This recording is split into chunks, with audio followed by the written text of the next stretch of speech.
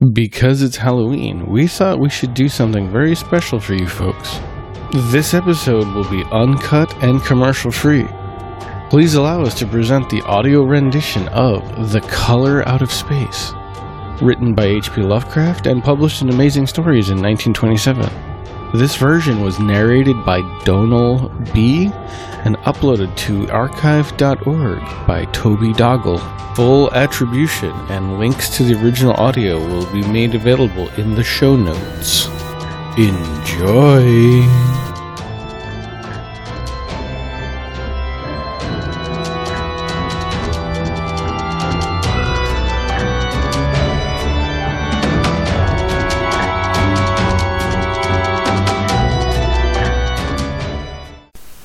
The Color Out of Space by H.P. Lovecraft.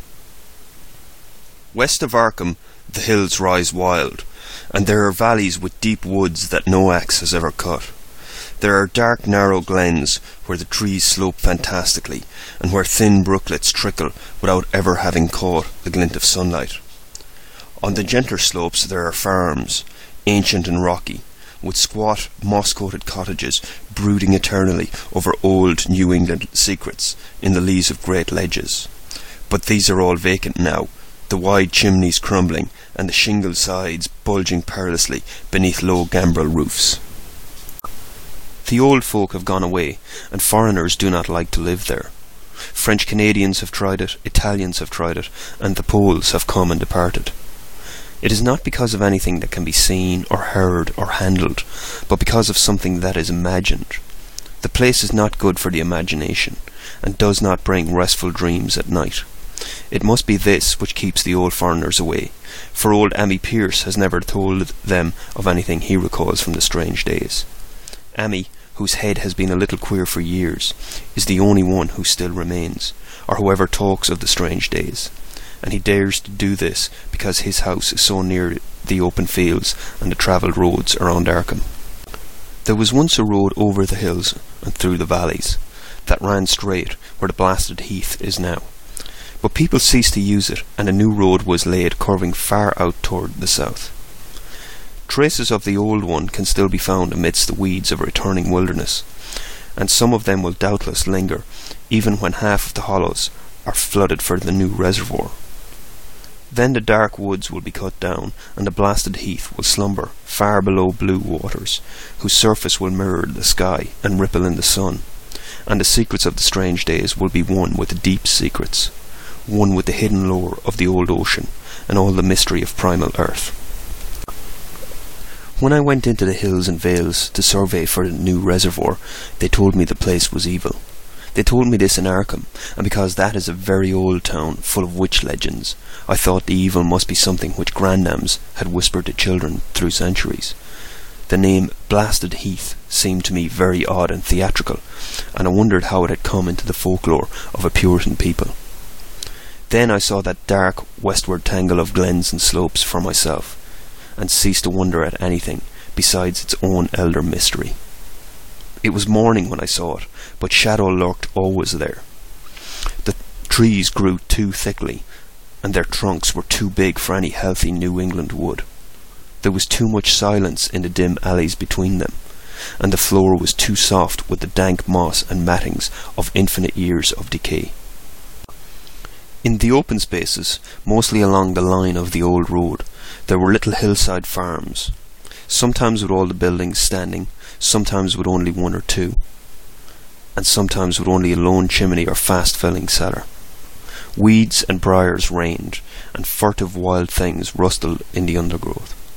Upon everything was a haze of restlessness and oppression, a touch of the unreal and the grotesque, as if some vital element of perspective or chiaroscuro were awry. I did not wonder that the foreigners would not stay, for this was no region to sleep in. It was too much like a landscape of Salvator Rosa, too much like some forbidden woodcut in a tale of terror. But even all this was not so bad as the blasted heath. I knew it the moment I came upon it, at the bottom of a spacious valley, for no other name could fit such a thing, or any other thing fit such a name. It was as if the poet had coined the phrase from having seen this one particular region. It must, I thought, as I viewed it, be the outcome of a fire. But why had nothing new ever grown over those 5 acres of grey desolation that sprawled open to the sky like a great spot eaten by acid in the woods and fields? It lay largely to the north of the ancient road line, but encroaching a little on the other side. I felt an odd reluctance about approaching, and did so at last only because my business took me through and past it. There was no vegetation of any kind on that broad expanse, but only a fine grey dust or ash, which no wind ever seemed to blow about. The trees near it were sickly and stunted, and many dead trunks stood or lay rotting at the rim. As I walked hurriedly by, I saw the tumbled bricks and stones of an old chimney and cellar on my right, and the yawning black maw of an abandoned well, whose stagnant vapours played strange tricks with the hues of the sunlight. Even the long dark woodland climb beyond seemed welcome in contrast, and I marvelled no more at the frightened whispers of Arkham people. There had been no house or ruin near. Even in the old days the place must have been lonely and remote. And at twilight, dreading to repass that ominous spot, I walked circuitously back to the town by the curving road on the south. I vaguely wished some clouds would gather, for a gnawed timidity about the deep skyey voids above had crept into my soul. In the evening I asked old people in Arkham about the blasted heath, and what was meant by that phrase, strange days, which so many evasively muttered.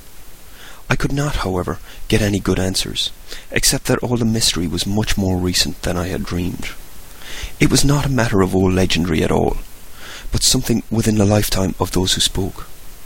It had happened in the 80s, and a family had disappeared or was killed. Speakers would not be exact, and because they all told me to pay no attention to old Ammi Pierce's crazy tales, I sought him out the next morning, having heard that he lived alone in the ancient tottering cottage where the trees first began to get thick. It was a fearsomely archaic place, and had begun to exude the faint miasmal odour which clings about houses that have stood too long. Only with persistent knocking could I rouse the aged man, and when he shuffled timidly to the door, I could tell he was not glad to see me. He was not so feeble as I had expected, but his eyes drooped in a curious way, and his unkempt clothing and white beard made him seem very worn and dismal. Not knowing just how best he could be launched on his tales, I feigned a matter of business, told him of my surveying, and asked vague questions about the district. He was far brighter and more educated than I had been led to think, and before I knew it had grasped quite as much of the subject as any man I had talked with in Arkham. He was not like other rustics I had known in the sections where the reservoirs were to be. From him there were no protests at the miles of old wood and farmland to be blotted out, though perhaps there would have been, had not his home lain outside the bounds of the future lake. Relief was all that he showed, relief at the doom of the dark ancient valleys through which he had roamed all his life. They were better under water now, better under water since the strange days. And with this opening his husky voice sank low, while his body leaned forward, and his right forefinger began to point shakily and impressively. It was then that I heard the story, and as the rambling voice scraped and whispered on, I shivered again and again, despite the summer day. Often I had to recall the speaker from ramblings, pierce out scientific points which he knew only by a fading parrot memory of Professor's talk, or bridge over gaps where his sense of logic and continuity broke down. When he was done, I did not wonder that his mind had snapped a trifle, or that the folk of Arkham would not speak much of the blasted heath. I hurried back before sunset to my hotel, unwilling to have the stars come out above me in the open, and the next day returned to Boston to give up my position. I could not go into that dim chaos of old forest and slope again, or face another time that grey blasted heath where the black well yawned deep beside the tumbled bricks and stones. The reservoir will soon be built now, and all those elder secrets will be safe forever under watery fathoms. But even then, I do not believe I would like to visit that country by night, at least not when the sinister stars are out, and nothing could bribe me to drink the new city water of Arkham. It all began, old Emmy said, with the meteorite. Before that time, there had been no wild legends at all since the witch trials, and even then, these western woods were not feared half so much as the small island in the Miskatonic, where the devil held court, beside a curious stone altar older than the Indians. These were not haunted woods, and their fantastic dusk was never terrible, till the strange days. Then, there had come that white noontide cloud, that string of explosions in the air, and that pillar of smoke from the valley far in the wood. And by night all Arkham had heard of the great rock that fell out of the sky and bedded itself in the ground beside the well at the Nahum Gardner place. That was the house which had stood where the blasted heath was to come, the trim white Nahum Gardner house amidst its fertile gardens and orchards. Nahum had come to town to tell people about the stone, and had dropped in at Ammi Pierce's on the way. Ammi was 40 then, and all the queer things were fixed very strongly in his mind. He and his wife had gone with the 3 professors from Miskatonic University, who hastened out the next morning to see the weird visitor from unknown stellar space, and had wondered why Nahum had called it so large the day before. It had shrunk, Nahum said, as he pointed out the big brownish mound above the ripped earth and charred grass, near the archaic well sweep in his front garden. But the wise men answered that stones do not shrink. Its heat lingered persistently, and Nahum declared it had glowed faintly in the night. The professors tried it with a geologist's hammer, and found it was oddly soft. It was, in truth, so soft as to be almost plastic, and they gouged rather than chipped a specimen to take back to the college for testing. They took it in an old pail borrowed from Nahum's kitchen, for even the small piece refused to grow cool. On the trip back, they stopped at Ammi's to rest, and seemed thoughtful when Mrs. Pierce remarked that the fragment was growing smaller and burning the bottom of the pail. Truly it was not large, but perhaps they had taken less than they thought. The day after that, all of this was in June of '82, the professors had trooped out again in a great excitement. As they passed Ammi's, they told him what queer things the specimen had done, and how it had faded wholly away when they put it in the glass beaker. The beaker had gone too, and all the wise men talked of the strange stone's affinity for silicon. It had acted quite unbelievably in that well-ordered laboratory, doing nothing at all, and showing no occluded gases when heated on charcoal, being wholly negative in the borax bead, and soon proving itself absolutely non-volatile in any producible temperature, including that of the oxyhydrogen blowpipe. On an anvil it appeared highly malleable, and in the dark its luminosity was very marked. Stubbornly refusing to grow cool, it soon had the college in a state of real excitement, and when, upon heating before the spectroscope, it displayed shining bands, unlike any known colours of the normal spectrum, there was much breathless talk of new elements, bizarre optical properties, and other things which puzzled men of science are wont to say when faced by the unknown.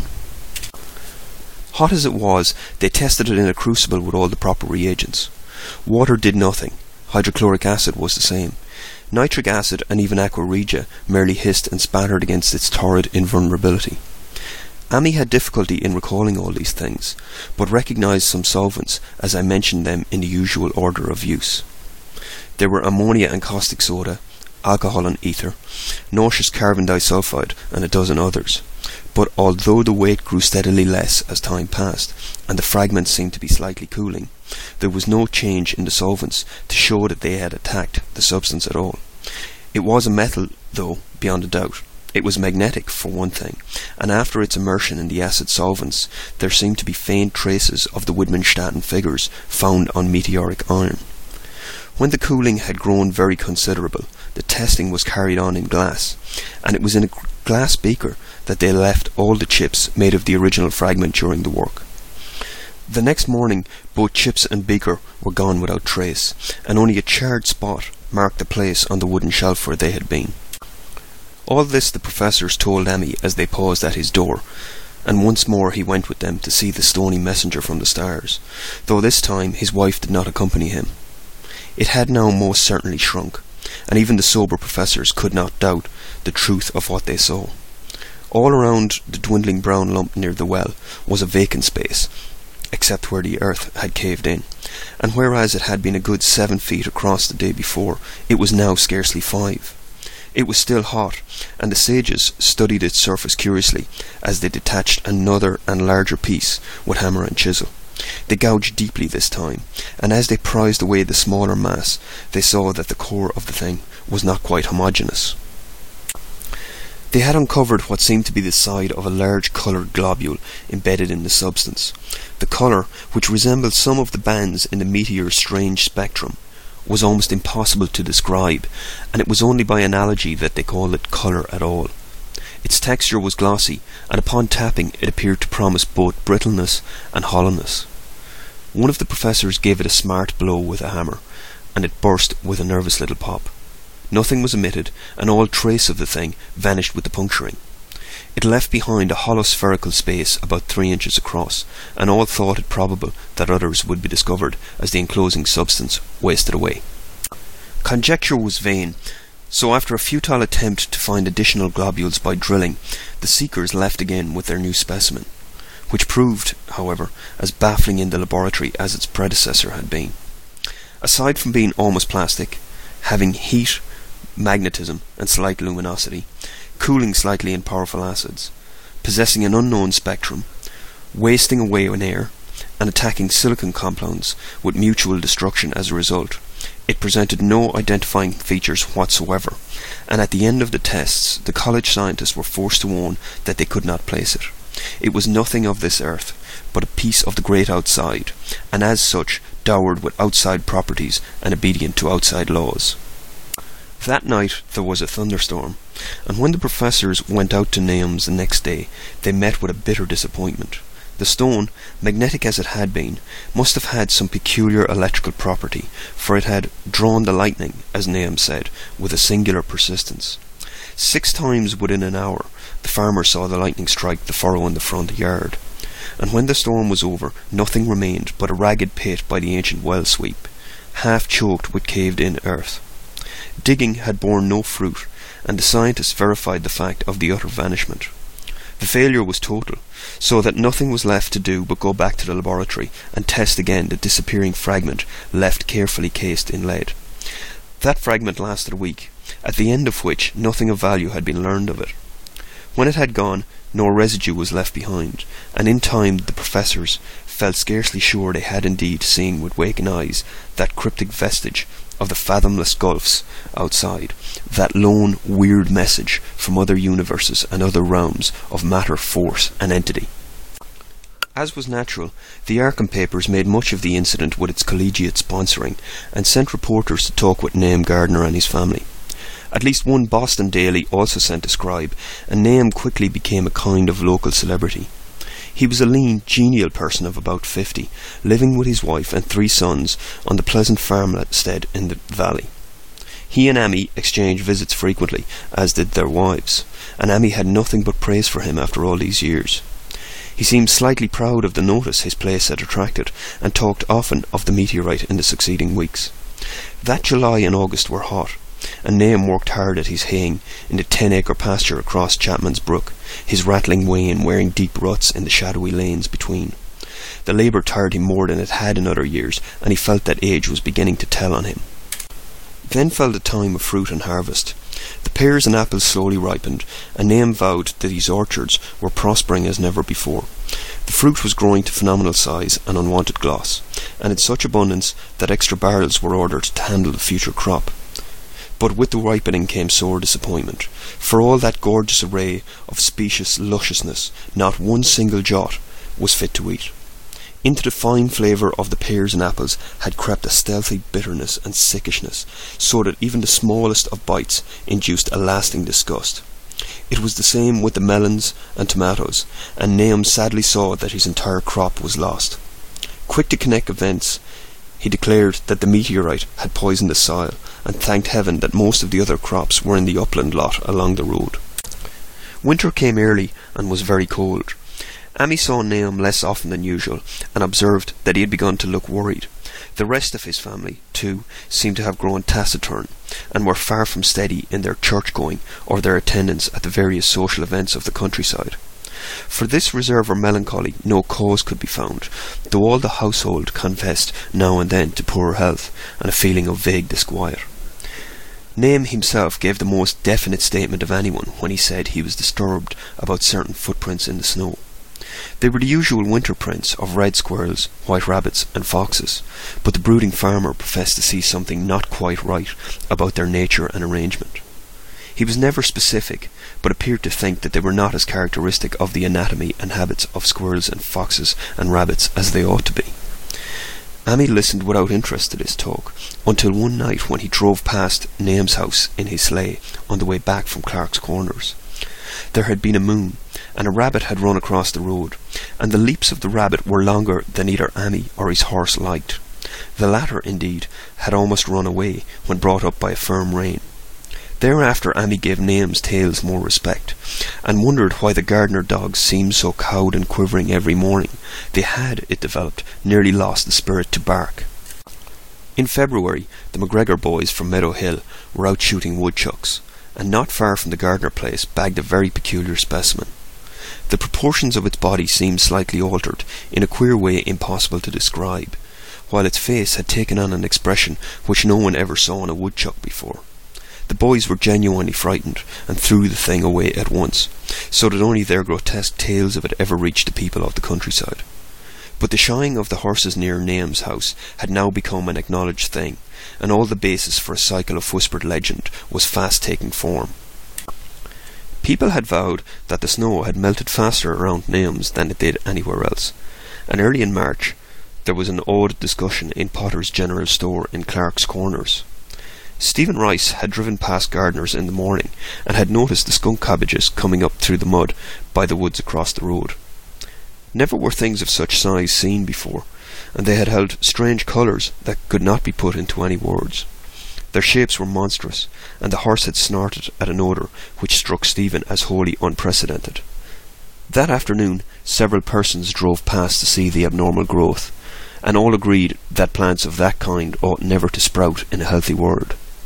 The bad fruit of the fall before was freely mentioned, and it went from mouth to mouth that there was poison in Name's ground. Of course it was the meteorite, and remembering how strange the men from the college had found that stone to be, several farmers spoke about the matter to them. One day they paid Name a visit, but having no love of wild tales and folklore, were very conservative in what they inferred.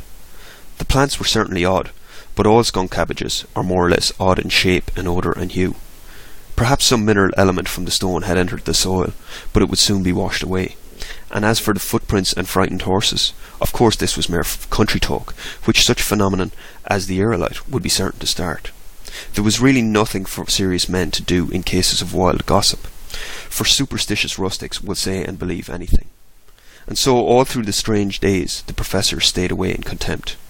Only one of them, when given 2 files of dust for analysis in a police job over a year and a half later, recalled that the queer colour of the skunk cabbages had been very like one of the anomalous bands of light shown by the meteor fragment in the college spectroscope, and like the brittle globule found embedded in the stone from the abyss.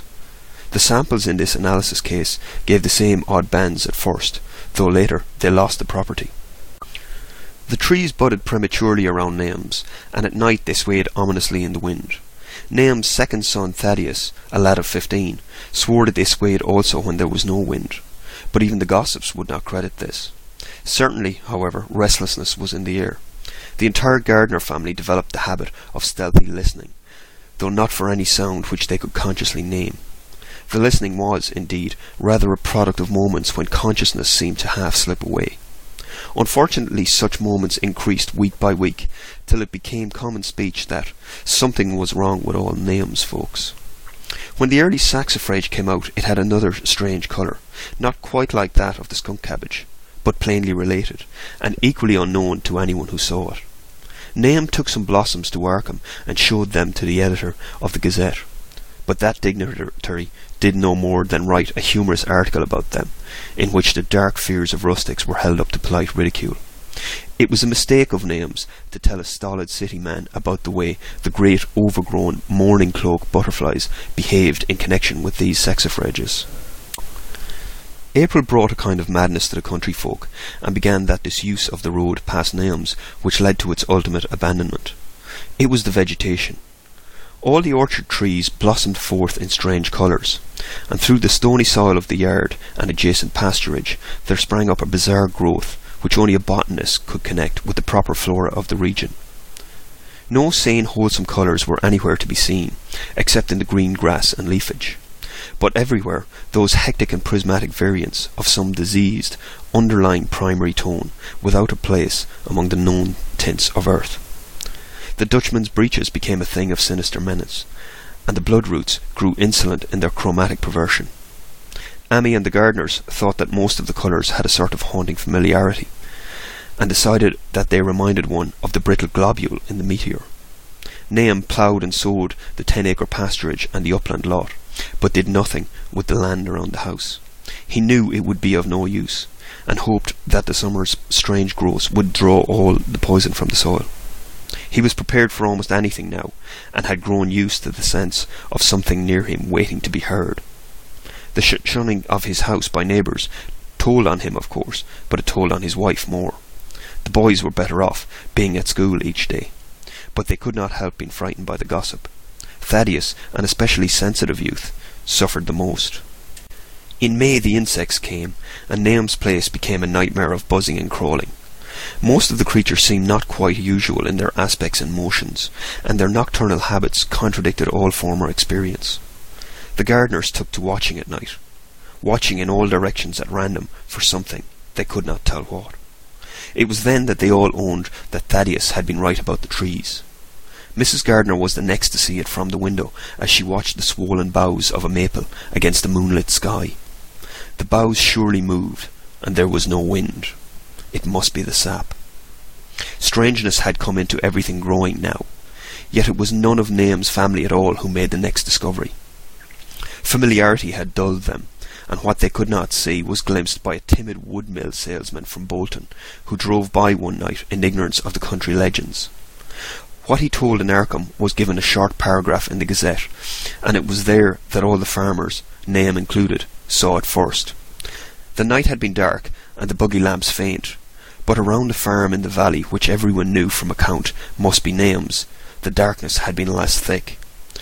A dim though distinct luminosity seemed to inhere in all the vegetation, grass, leaves, and blossoms alike, while at one moment a detached piece of the phosphorescence appeared to stir furtively in the yard near the barn.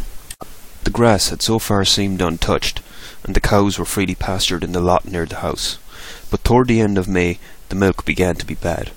Then Nahum had the cows driven to the uplands, after which the trouble ceased. Not long after this, the changing grass and leaves became apparent to the eye. All the verdure was going grey, and was developing a highly singular quality of brittleness. Amy was now the only person who ever visited the place, and his visits were becoming fewer and fewer. When school closed, the gardeners were virtually cut off from the world, and sometimes let Amy do their errands in town. They were failing curiously both physically and mentally, and no one was surprised when the news of Mrs. Gardner's madness stole around. It happened in June, about the anniversary of the meteor's fall, and the poor woman screamed about things in the air which she could not describe. In her ravings there was not a single specific noun, but only verbs and pronouns. Things moved, and changed and fluttered, and ears tingled to impulses which were not wholly sound. Something was taken away. She was being drained of something. Something was fastening itself on her that ought not to be. Someone must make it keep off. Nothing was ever still in the night. The walls and windows shifted. Nahum did not send her to the county asylum, but let her wander about the house as long as she was harmless to herself and others. Even when her expression changed, he did nothing. But when the boys grew afraid of her, and Thaddeus nearly fainted at the way she made faces at him, he decided to keep her locked in the attic. By July she had ceased to speak and crawl on all fours, and before that month was over, Nahum got the mad notion that she was slightly luminous in the dark, as he now clearly saw was the case with the nearby vegetation. It was a little before this that the horses had stampeded. Something had aroused them in the night, and their neighing and kicking in the stalls had been terrible. There seemed virtually nothing to do to calm them, and when Nahum opened the stable door, they all bolted out like frightened woodland deer. It took a week to track all four, and when found, they were seen to be quite useless and unmanageable. Something had snapped in their brains, and each one had to be shot for its own good. Nahum borrowed a horse from Amy for his haying, but found it would not approach the barn. It shied, balked, and whinnied, and in the end he could do nothing but drive it into the yard while the men used their own strength to get the heavy wagon near enough to hayloft for convenient pitching. And all the while the vegetation was turning grey and brittle. Even the flowers, whose hues had been so strange, were greying now, and the fruit was coming out grey and dwarfed and tasteless. The asters and goldenrod bloomed grey and distorted, and the roses and zinnias and hollyhocks in the front yard were such blasphemous-looking things that Nahum's oldest son, Zenas, cut them down. The strangely puffed insects died about that time, even the bees that had left their hives and taken to the woods. By September, all the vegetation was fast crumbling to a greyish powder, and Nahum feared that the trees would die before the poison was out of the soil. His wife now had spells of terrific screaming, and he and the boys were in a constant state of nervous tension. They shunned people now, and when school opened the boys did not go. But it was Ammi, on one of his rare visits, who first realised that the well water was no longer good. It had an evil taste that was not exactly fetid, nor exactly salty, and Ammi advised his friend to dig another well on higher ground to use till the soil was good again. Nahum, however, ignored the warning, for he had, by that time, become callous to strange and unpleasant things. He and the boys continued to use the tainted supply, drinking it as listlessly and mechanically as they ate their meagre and ill-cooked meals and did their thankless and monotonous chores through the aimless days. There was something of stolid resignation about them all, as if they walked half in another world between lines of nameless guards to a certain and familiar doom. Thaddeus went mad in September after a visit to the well. He had gone with a pail and had come back empty-handed, shrieking and waving his arms, and sometimes lapsing into an inane titter or a whisper about the moving colours down there. 2-in-1 family was pretty bad, but Nahum was very brave about it. He let the boy run about for a week until he began stumbling and hurting himself, and then he shut him in an attic room across the hall from his mother's. The way they screamed at each other from behind their locked doors was very terrible, especially to little Merwin, who fancied they talked in some terrible language that was not of earth. Merwin was getting frightfully imaginative, and his restfulness was worse after the shutting away of the brother who had been his greatest playmate. Almost at the same time, the mortality among the livestock commenced. Poultry turned greyish and died very quickly, their meat being found dry and noisome upon cutting. Hogs grew inordinately fat, and then suddenly began to undergo loathsome changes which no one could explain. Their meat was of course useless, and Nahum was at his wits' end. No rural veterinary would approach his place, and the city veterinary from Arkham was openly baffled. The swine began growing grey and brittle, and falling to pieces before they died, and their eyes and muzzles developed singular alterations. It was very inexplicable, for they had never been fed from the tainted vegetation. Then something struck the cows. Certain areas, or sometimes the whole body, would be uncannily shriveled or compressed, and atrocious collapses or disintegrations were common. In the last stages, and death was always the result, there would be a greying and turning brittle, like that which beset the hogs. There could be no question of poison, for all the cases occurred in a locked and undisturbed barn. No bites of prowling things could have brought the virus, for what live beast of earth could pass through such obstacles? It must only be natural disease, yet what disease could wreak such results was beyond any mind's guessing. When the harvest came, there was not a single animal surviving on the place, for the stock and poultry were dead, and the dogs had run away. These dogs, 3 in number, had all vanished one night and were never heard of again. The 5 cats had left some time before, but their going was scarcely noticed, since there now seemed to be no mice, and only Mrs. Gardner had made pets of the graceful felines. On the 19th of October, Nahum staggered into Ammi's house with hideous news. The death had come to poor Thaddeus in his attic room, and it had come in a way which could not be told. Nahum had dug a grave in the railed family plot behind the farm, and had put therein what he found. There could have been nothing from outside, for the small barred window and locked door were intact, but it was much as it had been in the barn. Ammi and his wife consoled the stricken man as best they could, but shuddered as they did so. Stark terror seemed to cling around the Gardners and all they touched, and the very presence of one in the house was a breath from regions unnamed and unnameable. Ammi accompanied Nahum home with the greatest reluctance, and did what he might to calm the hysterical sobbing of little Merwin. Zenas needed no calming. He had come of late to do nothing but stare into space and obey what his father told him, and Ammi thought that his fate was very merciful. Now and then Merwin's screams were answered faintly from the attic, and in response to an inquiring look, Nahum said that his wife was getting very feeble. When night approached, Ammi managed to get away, for not even friendship could make him stay in that spot where the faint glow of the vegetation began, and the trees may or may not have swayed without wind. It was really lucky for Ammi that he was not more imaginative. Even as things were, his mind was bent ever so slightly, but had he been able to connect and reflect on all the portents around him, he must inevitably have turned a total maniac. In the twilight he hastened home, the screams of the mad woman and the nervous child ringing horribly in his ears. 3 days later Nahum lurched into Ammi's kitchen in the early morning, and in the absence of his host stammered out a desperate tale once more, while Mrs. Pearce listened in a clutching fright. It was little Merwin this time. He was gone. He had gone out late at night with a lantern and a pail for water, and had never come back. He had been going to pieces for days, and hardly knew what he was about. Screamed at everything. There had been a frantic shriek from the yard then, but before the father could get to the door, the boy was gone. There was no glow from the lantern he had taken, and of the child himself no trace. At the time, Nahum thought the pail and lantern were gone too, but when dawn came, and the man had plodded back from his all-night search of the woods and fields, he had found some very curious things near the well. There was a crushed and apparently somewhat melted mass of iron, which had certainly been the lantern, while a bent bale and twisted iron hoops beside it, both half fused, seemed to hint at the remnants of the pail. That was all. Nahum was past imagining, Mrs. Pearce was blank, and Ammi, when he reached home and heard the tale, could give no guess. Merwin was gone, and there would be no use in telling the people around, who shunned all gardeners now. No use, either, in telling the city people at Arkham, who laughed at everything. Thad had gone, and now Marnie was gone. Something was creeping and waiting to be seen and felt and heard. Nahum would go soon, and he wanted Ammi to look after his wife and Zenas, if they survived him. It must all be a judgment of some sort, though he could not fancy what for, since he had always walked uprightly in the Lord's ways, so far as he knew. For over 2 weeks Ammi saw nothing of Nahum, and then, worried about what might have happened, he overcame his fears and paid the Gardner place a visit.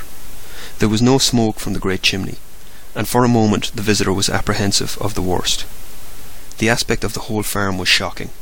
Greyish withered grass and leaves on the ground, vines falling in brittle wreckage from archaic walls and gables, and great bare trees clawing up at the grey November sky with a studied malevolence which Ammi could not but feel had come from some subtle change in the tilt of the branches. But Nahum was alive after all. He was weak and lying on a couch in the low-ceiled kitchen, but perfectly conscious and able to give simple orders to Zenas. The room was deadly cold, and as Ammi visibly shivered, the host shouted huskily to Zenas for more wood.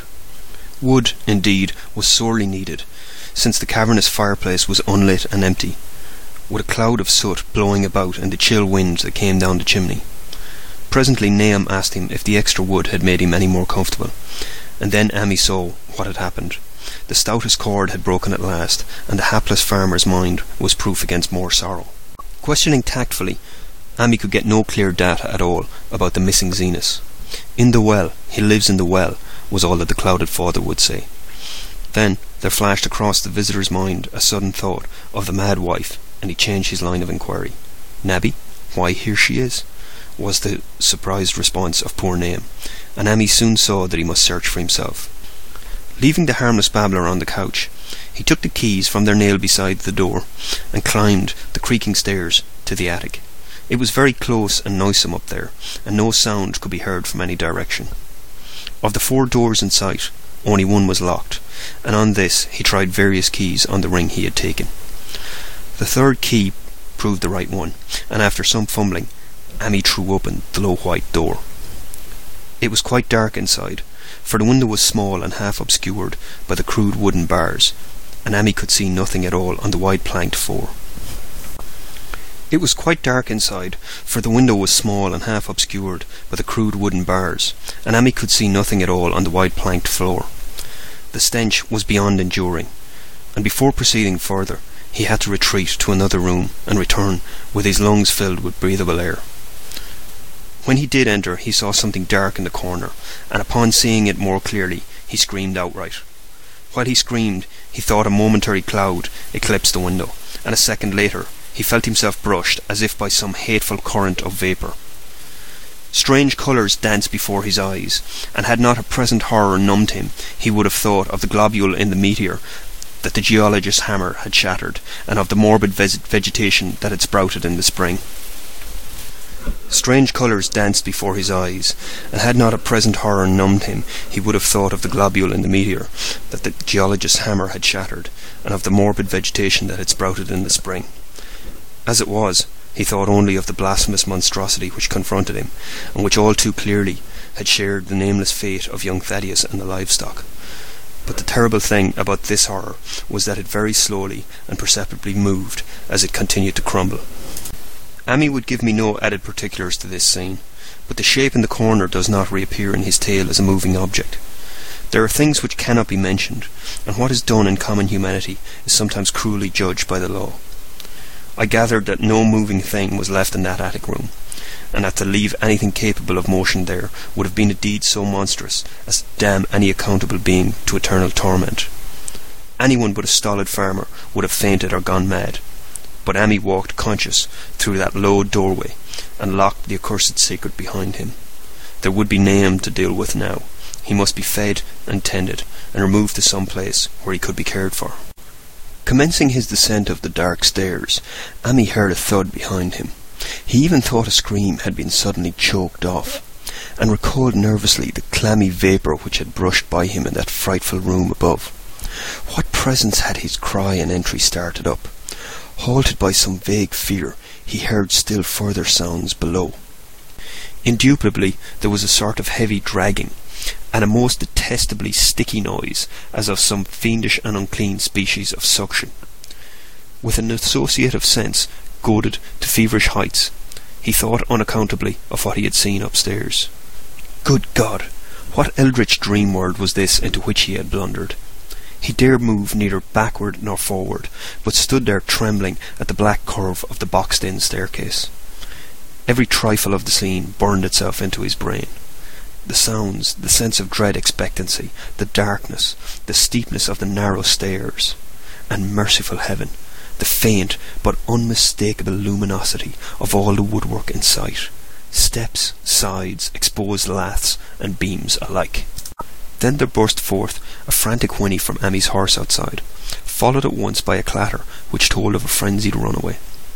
In another moment horse and buggy had gone beyond earshot, leaving the frightened man on the dark stairs to guess what had sent them. But that was not all. There had been another sound out there, a sort of liquid splash, water. It must have been the well. He had left Hero untied near it, and a buggy wheel must have brushed the coping and knocked in a stone. And still the pale phosphorescence glowed in that detestably ancient woodwork. God, how old the house was, most of it built before 1670, and the gambrel roof not later than 1730. A feeble scratching on the floor downstairs now sounded distinctly, and Ammi's grip tightened on a heavy stick he had picked up in the attic for some purpose. Slowly nerving himself, he finished his descent and walked boldly toward the kitchen. But he did not complete the walk, because what he sought was no longer there. It had come to meet him, and it was still alive, after a fashion. Whether it had crawled, or whether it had been dragged by an external force, Ammi could not say.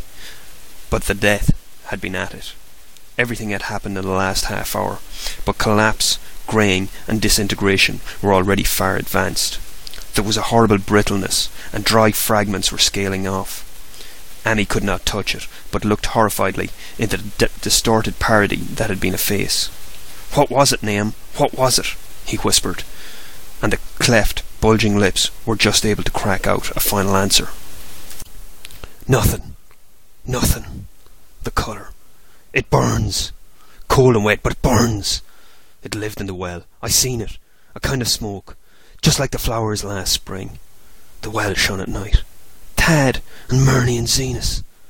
Everything alive, sucking the life out of everything. In that stone. It must have come in that stone. Poisoned the whole place. Dunno what it wants. That round thing them men from the college dug out in the stone. They smashed it. It was the same colour. just the same, like the flowers and plants. Must have been more of 'em. Seeds! Seeds! They growed. I seen it the first time this week.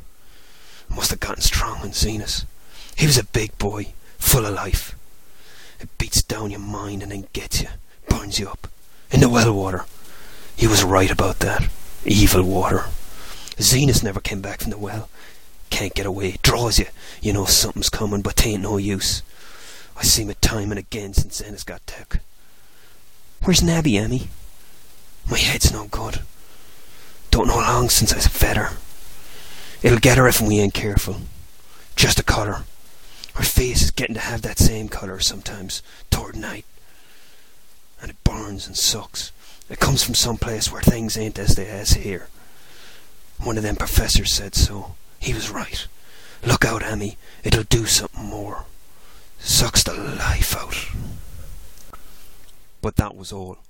That which spoke could speak no more because it had completely caved in. Amy laid a red checked tablecloth over what was left and reeled out the back door into the fields. He climbed the slope to the 10-acre pasture and stumbled home by the north road in the woods. He could not pass that well from which his horse had run away. He had looked at it through the window and had seen that no stone was missing from the rim. Then the lurching buggy had not dislodged anything after all. The splash had been something else, something which went into the well after it was done with poor Nahum. When Emmy reached his house, the horse and buggy had arrived before him and thrown his wife into fits of anxiety. Reassuring her without explanations, he set out at once for Arkham and notified the authorities that the Gardner family was no more. He indulged in no details, but merely told of the deaths of Nahum and Nabby, that of Thaddeus already been known, and mentioned that the cause seemed to be the same strange ailment which had killed the livestock. He also stated that Merwin and Zenas had disappeared. There was considerable questioning at the police station, and in the end Amy was compelled to take 3 officers to the Gardner farm, together with the coroner, the medical examiner, and the veterinary who had treated the diseased animals.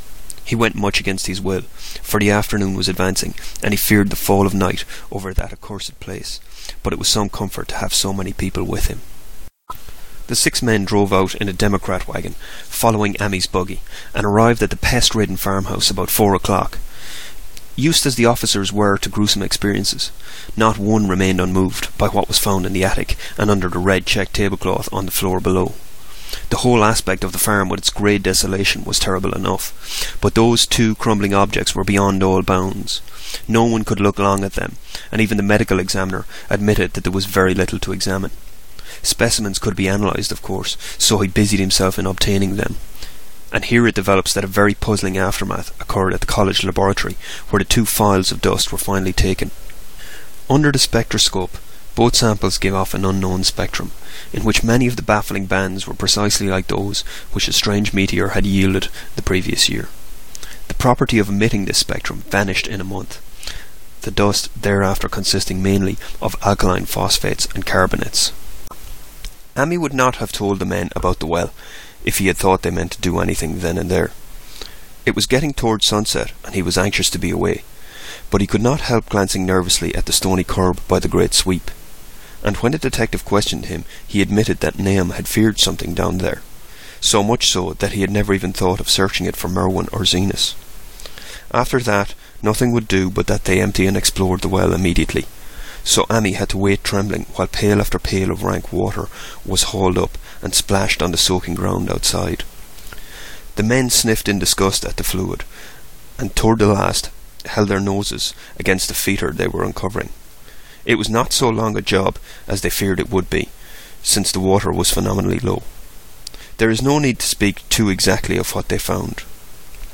Merwin and Zenas were both there, in part, though the vestiges were mainly skeletal. There were also a small deer and a large dog in about the same state, and a number of bones of smaller animals. The ooze and slime at the bottom seemed inexplicably porous and bubbling, and a man who descended on handholds with a long pole found that he could sink the wooden shaft to any depth in the mud of the floor without meeting any solid obstruction. Twilight had now fallen, and lanterns were brought from the house. Then, when it seemed that nothing further could be gained from the well, everyone went indoors and conferred in the ancient sitting room, while the intermittent light of a spectral half-moon played wanly on the grey desolation outside. The men were frankly nonplussed by the entire case, and could find no convincing common element to link the strange vegetable conditions, the unknown disease of livestock and humans, and the unaccountable deaths of Merwin and Zenas in the tainted well. They had heard the common country talk, it is true, but could not believe that anything contrary to natural law had occurred. No doubt the meteor had poisoned the soil, but the illness of persons and animals who had eaten nothing grown in that soil was another matter. Was it the well water? Very possibly. It might be a good idea to analyse it, but what peculiar madness could have made both boys jump into that well? Their deeds were so similar, and the fragments showed that they had both suffered from the grey, brittle death. Why was everything so grey and brittle? It was the coroner, seated near a window overlooking the yard, who first noticed the glow about the well. Night had fully set in, and all the abhorrent grounds seemed faintly luminous, with more than the fitful moonbeams. But this new glow was something definite and distinct, and appeared to shoot up from the black pit like a softened ray from a searchlight, giving dull reflections in the little ground pools where the water had been emptied. It had a very queer colour, and as all the men clustered round the window, Ammi gave a violent start. For this strange beam of ghastly miasma was to him of no unfamiliar hue. He had seen that colour before, and feared to think what it might mean. He had seen it in a nasty brittle globule in the aerolite 2 summers ago, had seen it in the crazy vegetation of the springtime, and had thought he had seen it for an instant, that very morning, against the small barred window of that terrible attic room where nameless things had happened. It had flashed there a second, and a clammy and hateful current of vapour had brushed past him, and then poor Nahum had been taken by something of that colour. He had said so at the last, said it was like the globule on the plants. After that had come the runaway in the yard, and the splash in the well. And now that well was belching forth to the night a pale insidious beam of the same demonic tint. It does credit to the alertness of Ammi's mind that he puzzled even at that tense moment over a point which was essentially scientific. He could not but wonder at his gleaning of the same impression from a vapour glimpsed in the daylight against a window opening on the morning sky, and from a nocturnal exhalation seen as a phosphorescent mist against a black and blasted landscape. It wasn't right. It was against nature, and he thought of those terrible last words of his stricken friend. It come from some place where things aren't they as they is here. One of them professors said so. All 3 horses outside, tied to a pair of shriveled saplings by the road, were now neighing and pawing frantically. The wagon driver started for the door to do something, but Ammi laid a shaky hand on his shoulder. "Don't go out there," he whispered. "There's more to this nor what we know. Nahum said something lived in the well that sucks your life out. He said it must be something that growed from a round ball, like one we all seen in the meteor stone that fell a year ago June. Sucks and burns, he says, and it's just a cloud of colour, like that light out there now, that you can hardly see and can't tell what it is. Nahum thought it feeds on everything living, and gets stronger all the time. He said he seen this last week. It must be something from way off in the sky, like the men from the college last year says the meteor stone was. The way it's made and the way it works ain't like no way o' God's world. It's somewhat from beyond." So the men paused indecisively as the light from the well grew stronger, and the hitched horses pawed and whinnied in increasing frenzy. It was truly an awful moment. With terror in that ancient and accursed house itself, 4 monstrous sets of fragments, 2 from the house and 2 from the well, in the woodshed behind, and that shaft of unknown and unholy iridescence from the slimy depths in front. Ammi had restrained the driver on impulse, forgetting how uninjured he himself was after the clammy brushing of that coloured vapour in the attic room, but perhaps it is just as well that he acted as he did. No one will ever know what was abroad that night, and though the blasphemy from beyond had not so far hurt any human of unweakened mind, there is no telling what it might not have done at that last moment, and with its seemingly increased strength and the special signs of purpose it was soon to display beneath the half-clouded moonlit sky. All at once one of the detectives at the window gave a short, sharp gasp.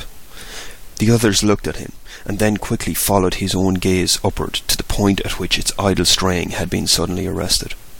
There was no need for words. What had been disputed in country gossip was indisputable no longer. And it is because of the thing which every man of that party agreed in whispering later on, that the strange days are never talked of in Arkham. It is necessary to premise that there was no wind at that hour of the evening. One did arise not long afterwards, but there was absolutely none then.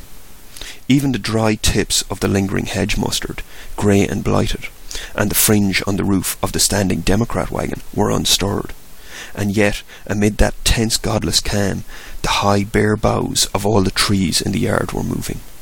They were twitching morbidly and spasmodically, clawing in convulsive and epileptic madness at the moonlit clouds, scratching impotently in the noxious air, as if jerked by some alien and bodiless line of linkage with subterranean horrors writhing and struggling below the black roots. Not a man breathed for several seconds. Then a cloud of darker depth passed over the moon, and the silhouette of clutching branches faded out momentarily. At this there was a general cry, muffled with awe, but husky and almost identical from every throat. For the terror had not faded with the silhouette, and in a fearsome instant of deeper darkness, the watchers saw, wriggling at that tree-top height, 1,000 tiny points of faint and unhallowed radiance, tipping each bough like the fire of St. Elmo, or the flames that came down on the apostles' heads at Pentecost. It was a monstrous constellation of unnatural light, like a glutted swarm of corpse-fed fireflies dancing hellish sarabands over an accursed marsh, and its colour was that same nameless intrusion which Amy had come to recognise and dread. All the while the shaft of phosphorescence from the well was getting brighter and brighter, bringing to the minds of the huddled men a sense of doom and abnormality which far outraced any image their conscious minds could form. It was no longer shining out, it was pouring out, and as the shapeless stream of unplaceable colour left the well, it seemed to flow directly into the sky. The veterinary shivered, and walked to the front door to drop the heavy extra bar across it. Amy shook no less, and had to tug and point for lack of a controllable voice when he wished to draw notice to the growing luminosity of the trees. The neighing and stamping of the horses had become utterly frightful, but not a soul of that group in the old house would have ventured forth for any earthly reward. With the moments the shining of the trees increased, while their restless branches seemed to strain more and more toward verticality. The wood of the well sweep was shining now, and presently a policeman dumbly pointed to some wooden sheds and beehives near the stone wall on the west. They were commencing to shine too, though the tethered vehicles of the visitors seemed so far unaffected. Then there was a wild commotion and clopping in the road, and as Amy quenched the lamp for better seeing, they realised that the span of frantic greys had broke their sapling and run off with the Democrat wagon. The shock served to loosen several tongues, and embarrassed whispers were exchanged. "It spreads on everything organic that's been around here," muttered the medical examiner. No one replied, but the man who had been in the well gave a hint that his long pole must have stirred up something intangible. "It was awful," he added. "There was no bottom at all, just ooze and bubbles and the feeling of something lurking under there." Amy's horse still pawed and screamed deafeningly in the road outside, and nearly drowned its owner's faint quaver as he mumbled his formless reflections. "It come from that stone. It growed down there. It got everything living. It fed on 'em, mind and body. Tad and Murney, Zenas and Nabby. Name was the last. They all drunk the water. It got strong on 'em. It come from beyond, where things ain't like they be here. Now it's going home." At this point, as the column of unknown colour flared suddenly stronger and began to weave itself into fantastic suggestions of shape, which each spectator later described differently, there came from poor Hero such a sound as no man before or since ever heard from a horse. Every person in that low-pitched sitting-room stopped his ears, and Amy turned away from the window in horror and nausea. Words could not convey it. When Amy looked out again, the helpless beast lay huddled inert on the moonlit ground, beneath the splintered shafts of the buggy. That was the last of Hero till they buried him the next day. But the present was no time to mourn, for almost at this instant a detective silently called attention to something terrible in the very room with them. In the absence of the lamplight, it was clear that a faint phosphorescence had begun to pervade the entire apartment. It glowed on the broad planked floor and the fragment of rag carpet, and shimmered over the sashes of the small paned windows. It ran up and down the exposed corner posts, coruscated about the shelf and mantel, and infected the very doors and furniture. Each minute saw it strengthen, and at last it was very plain that healthy living things must leave that house. Amy showed them the back door, and the path up through the fields to the 10-acre pasture. They walked and stumbled as in a dream, and did not dare look back till they were far away on the high ground. They were glad of the path, for they could not have gone the front way, by that well. It was bad enough passing the glowing barn and sheds, and those shining orchard trees with the gnarled, fiendish contours. But thank heavens, the branches did their worst twisting high up. The moon went under some very black clouds as they passed the rustic bridge over Chapman's Brook, and it was blind groping from there to the open meadows. When they looked back toward the valley and the distant Gardner place at the bottom, they saw a fearsome sight. All the farm was shining with the hideous unknown blend of colour. Trees, buildings, and even such grass and herbage as had not been wholly changed to lethal grey brittleness. The boughs were all straining skyward, tipped with tongues of foul flame, and lambent tricklings of the same monstrous fire were creeping about the ridgepoles of the house, barn, and sheds. It was a scene from a vision of Fuseli, and over all the rest reigned that riot of luminous amorphousness, that alien and undimensioned rainbow of cryptic poison from the well. Seething, feeling, lapping, reaching, scintillating, straining, and malignly bubbling in its cosmic and unrecognizable chromaticism. Then, without warning, the hideous thing shot vertically up toward the sky like a rocket or meteor, leaving behind no trail and disappearing through a round and curiously regular hole in the clouds before any man could gasp or cry out. No watcher can ever forget that sight, and Amy stared blankly at the stars of Cygnus, Deneb twinkling above the others, where the unknown colour had melted into the Milky Way. But his gaze was the next moment called swiftly to earth by the crackling in the valley. It was just that, only a wooden ripping and crackling, not an explosion, as so many others of the party vowed. Yet the outcome was the same.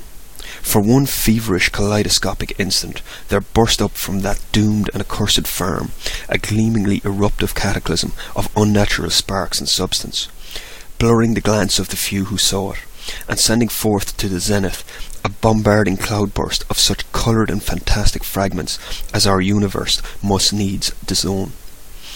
Through quickly reclosing vapours they followed the great morbidity that had vanished, and in another second they had vanished too.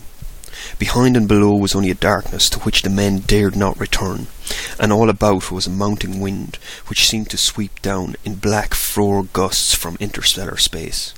It shrieked and howled, and lashed the fields and distorted woods in a mad cosmic frenzy, till soon the trembling party realized it was no use waiting for the moon to show what was left down there at Names.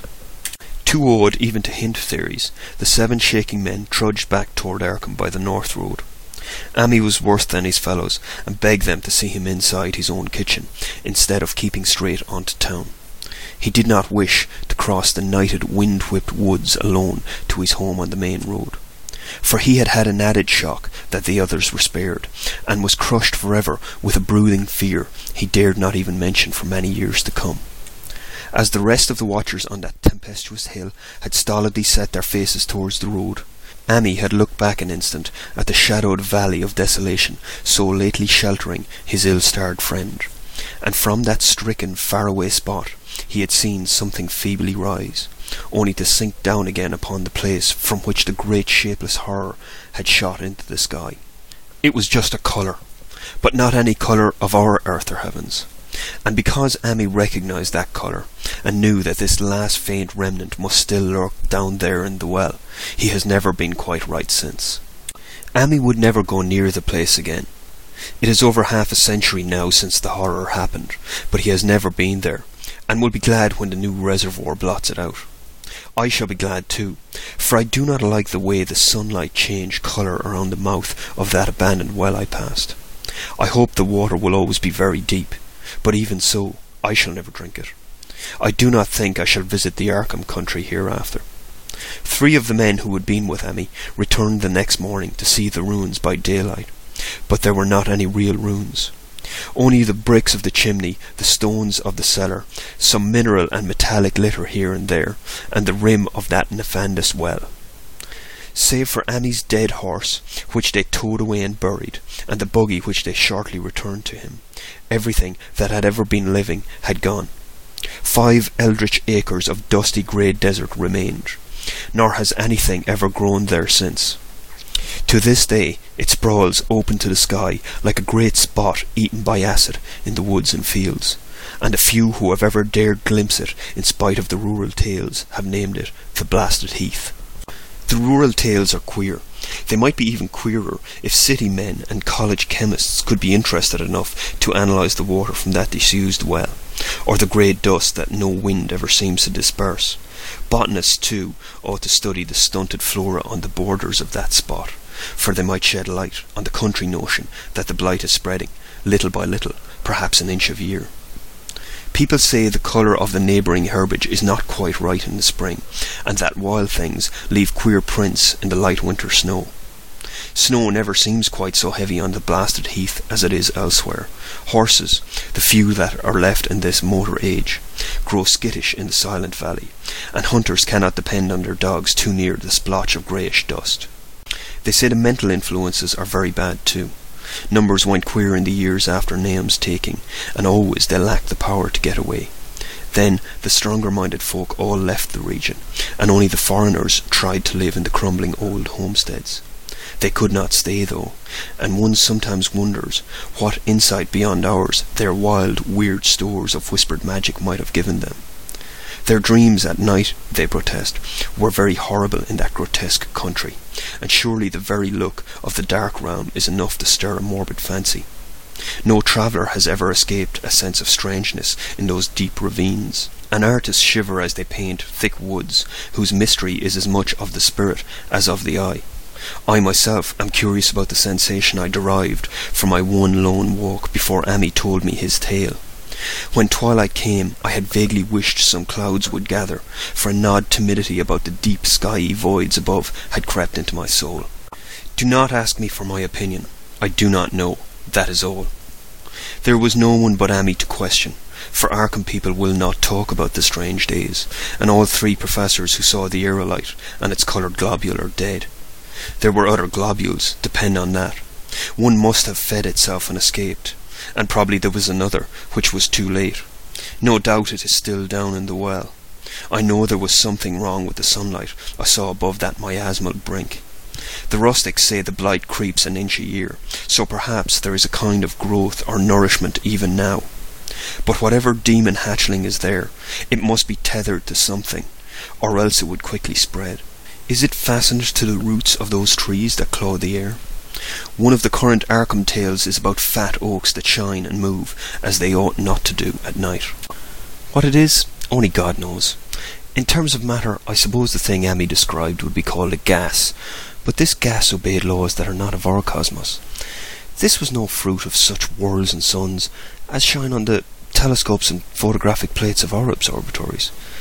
This was no breath from the skies, whose motions and dimensions our astronomers measure or deem too vast to measure. It was just a colour out of space, a frightful messenger from unformed realms of infinity, beyond all nature as we know it, from realms whose mere existence stuns the brain, and numbs us with the black extra-cosmic gulfs it throws open before our frenzied eyes.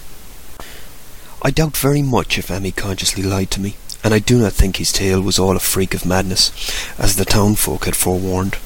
Something terrible came to the hills and valleys on that meteor, and something terrible, though I do not know in what proportion, still remains. I shall be glad to see the water come. Meanwhile I hope nothing will happen to Ammi. He saw so much of the thing, and its influence was so insidious. Why has he never been able to move away? How clearly he recalled those dying words of Nahum's. Can't get away, draws you. You know something's a-comin', but 'tain't no use. Ammi is such a good old man. When the reservoir gang gets to work, I must write the chief engineer to keep a sharp watch on him. I would hate to think of him as the grey, twisted, brittle monstrosity which persists more and more in troubling my sleep.